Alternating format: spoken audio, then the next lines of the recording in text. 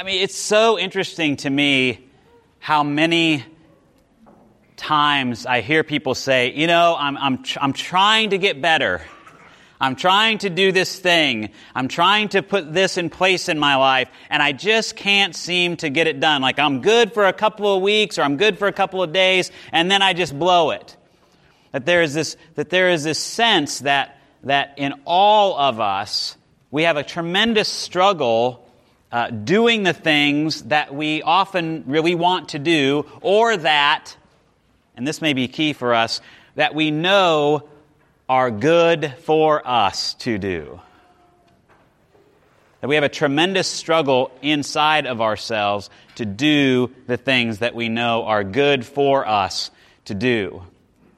And so, as you know, we've been walking through the letter of Paul's letter to the Romans, and like I've said, it's a very thick, theological, difficult letter. There's lots going on there. There's lots to unpack behind it. It is not a simple thing. People often want to read the Bible and just have it speak to them. For me, Romans is very complicated, which is good. It makes you think. It makes you try to figure it out. It's also very challenging because Paul talks a lot about that we have been enslaved to sin, but in Christ then we become enslaved to righteousness. And that language is very difficult for some people to hear. And so as he walks through this, he keeps talking about the law, meaning for him as a Jewish man, the Torah, and what is appropriate in terms of how you are in right relationship with God. Because the law was a great gift to the Jewish people and to all people, because it showed them exactly how to be in right relationship with God. Do this and you're in right relationship with God.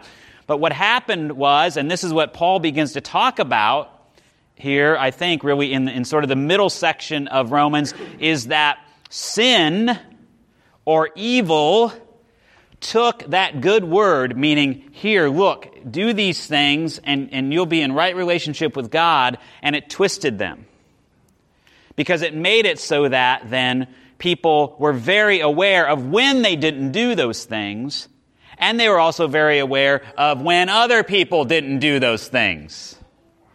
So it made it so that they would condemn themselves and then condemn others. And so sin, in a sense, as Paul writes in here, sin sort of takes the law, which was good, and twists it so that it becomes something destructive. And definitely, I think Jesus talks about this a lot, is that, you've basically taken the law, you've taken what God has given you as a gift, and you've twisted it into something that is not what it was intended to do. It was intended to bring you up, to lift you up into this community of beauty, this community of care, this community of righteousness. But what it's done is sin and evil has caused you to twist that into something that separates you from everybody else.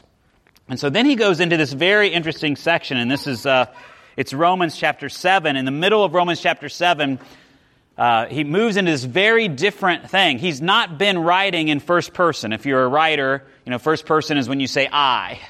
But he hasn't been writing in first person at all. He's been writing to them. And then he goes into Romans chapter 7, and this is a different version than what we often use. This is called the Voice version. So it's written. It's just written a little bit differently. I think it's a good, faithful translation, but it's written just a little bit differently. And so I want you to hear this from Romans chapter 7. It begins with verse 15. If you want to pull it up on a phone or something, so you can look at it in a different version, please do that. Listen, I can't explain my actions. Here's why. I'm not able to do the things I want, and at the same time, I do the things I despise. If I am doing the things I have already decided not to do, I am agreeing with the law regarding what is good. But now I am no longer the one acting. I've lost control. Sin has taken up residence in me and is wreaking havoc. I know that in me, that is, in my fallen human nature, there is nothing good. I can will myself to do something good, but that does not help me carry it out.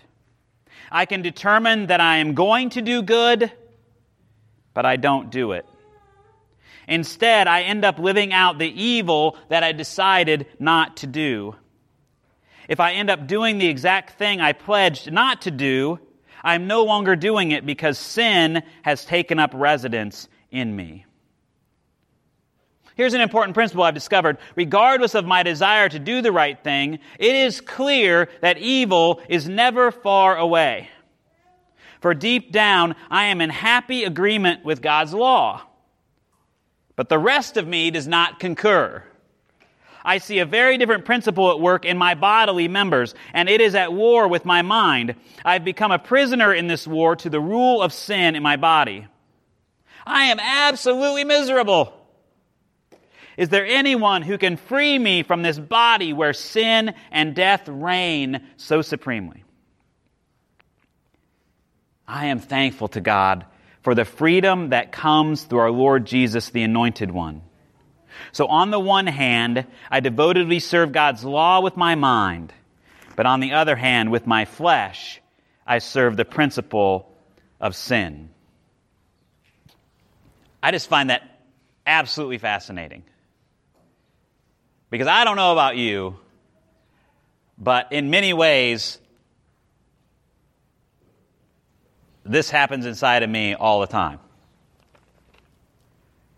Just this morning, I woke up, I put my feet on the floor, and immediately my mind is going, you are not prepared for this sermon. You are not ready to do what you need to do today. These people pay you good money to do that. Right? I'm already at war with myself.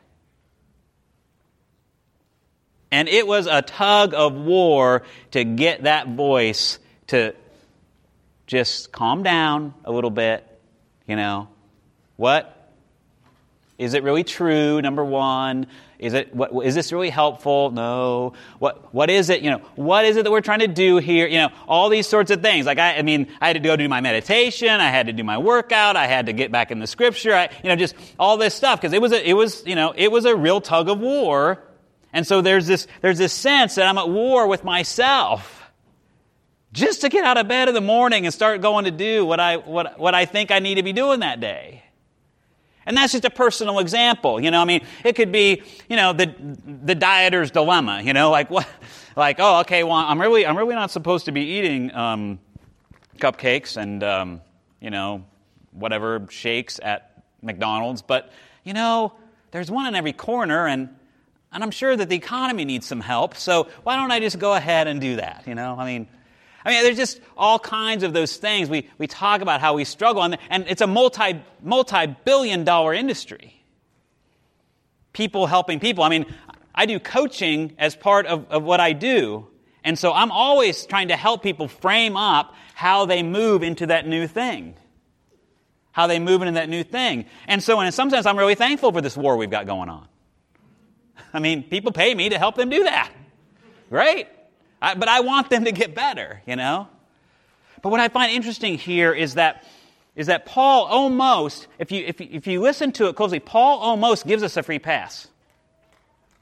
It's really interesting. Because he's like, well, sin made me do it. Evil made me do it. It's all, if you read it the right way and you wanted to just give yourself right off the hook, you could just do that, I think. I don't think that's how you ought to read it, but I think it's really interesting to me. That really hit me very strongly, that if you listen to this in a certain way, it feels like, well, evil is always at hand, so as long as I intend to do good, it doesn't really matter what I do. And that's been one of the arguments all the way through this letter.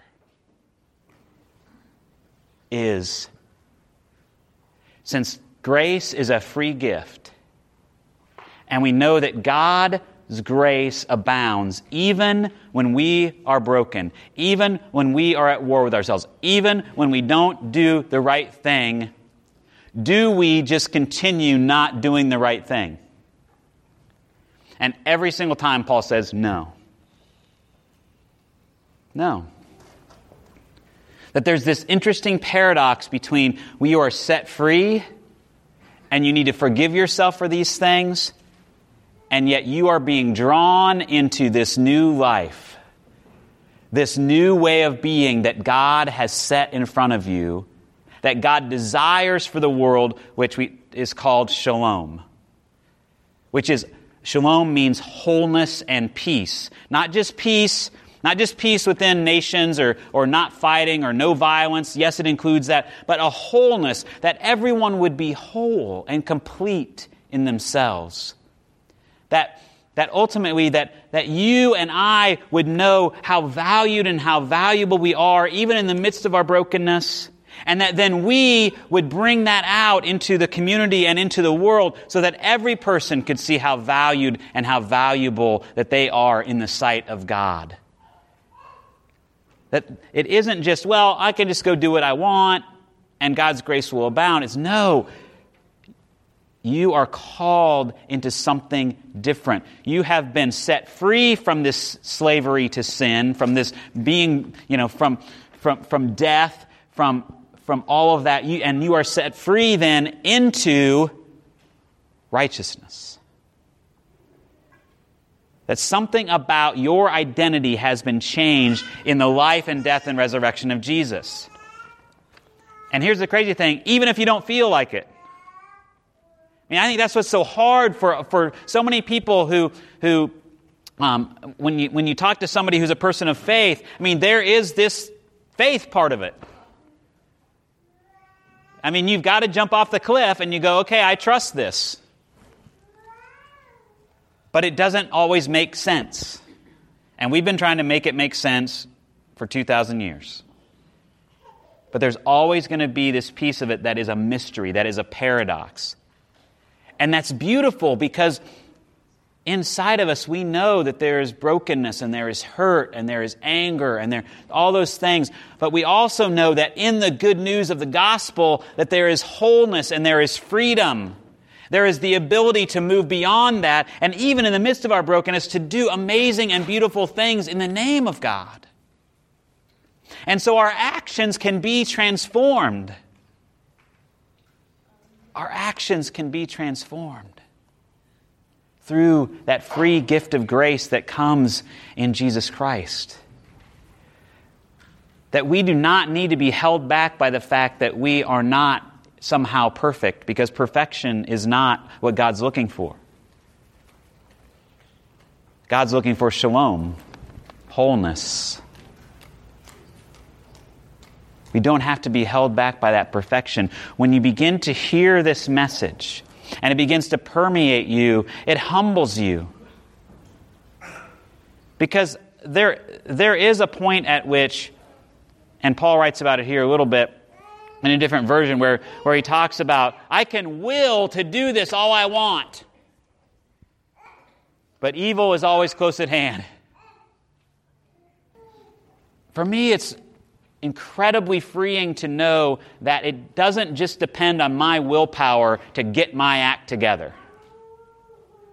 That God's Spirit is in and with all of that. Already redeeming it, already setting me free from all the things that I'm going to screw up, and helping me to begin, even in the midst of that, to do the things in God's name that will create shalom in my life and in the life of others. And personally, I think there's something a little bit freeing about knowing that in the midst of the sinful and broken world, in the midst of all that isn't good, in the midst of all the ways that people choose the wrong thing, that God is somehow in the midst of that, redeeming it, giving us a new vision of how things can be and how things are in God. And that we then cling to that hope and begin to live into His kingdom of shalom now, as much as we can, beginning with ourselves and into our families and out in our communities. And then knowing that there is going to come a day when God is going to redeem it all and set it all right. That all of the hurts, all of the ways we've done violence to each other are going to be healed and redeemed and set right in the name of God. But until that time, we're probably going to struggle.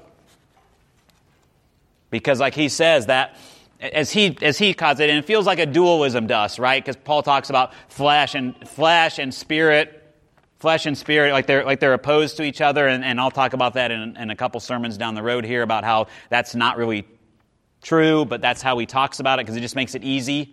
It's easy to talk about black and white. It's easy to talk about this and that, and so that's how Paul does it. But really, they're still a unified whole. But he says, but in our inner being, we're still bound in some ways to sin, in that human nature, as Paul would say it. But yet that human nature is still made in the image of God. And that human nature has been redeemed in Jesus. And so again, that's the paradox. And so I know that this isn't easy, and that's what the book of Romans makes you just think and think and think. The other part of this that is so heartening is that just to remember that we're not in this alone, ever. That it isn't just up to us to fix ourselves. That actually we probably ought to sort of in some ways give that up. But that we ought to let the Spirit guide us in being healed.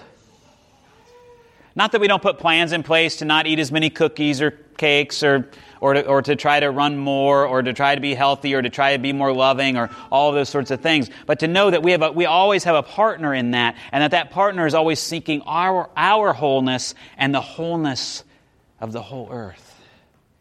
And that ought to hearten us, even in the midst of the times when we know that we are doing the stupid stuff that we do to ourselves all the time. And so as Paul says in Romans chapter 12, he says, be transformed by the renewing of your minds, so that you might know what is the will of God, what is good and right and what is perfect. And I would say, what leads to shalom. So may your mind be transformed on this day, to see your actions transformed in light of the resurrection, to know that this war you've got going on, you have a partner in and with, that God is seeking for the wholeness, your wholeness, and the wholeness of everything, and actually has already done it in Jesus. And that is what we, as the community of Christ, are to represent. Amen.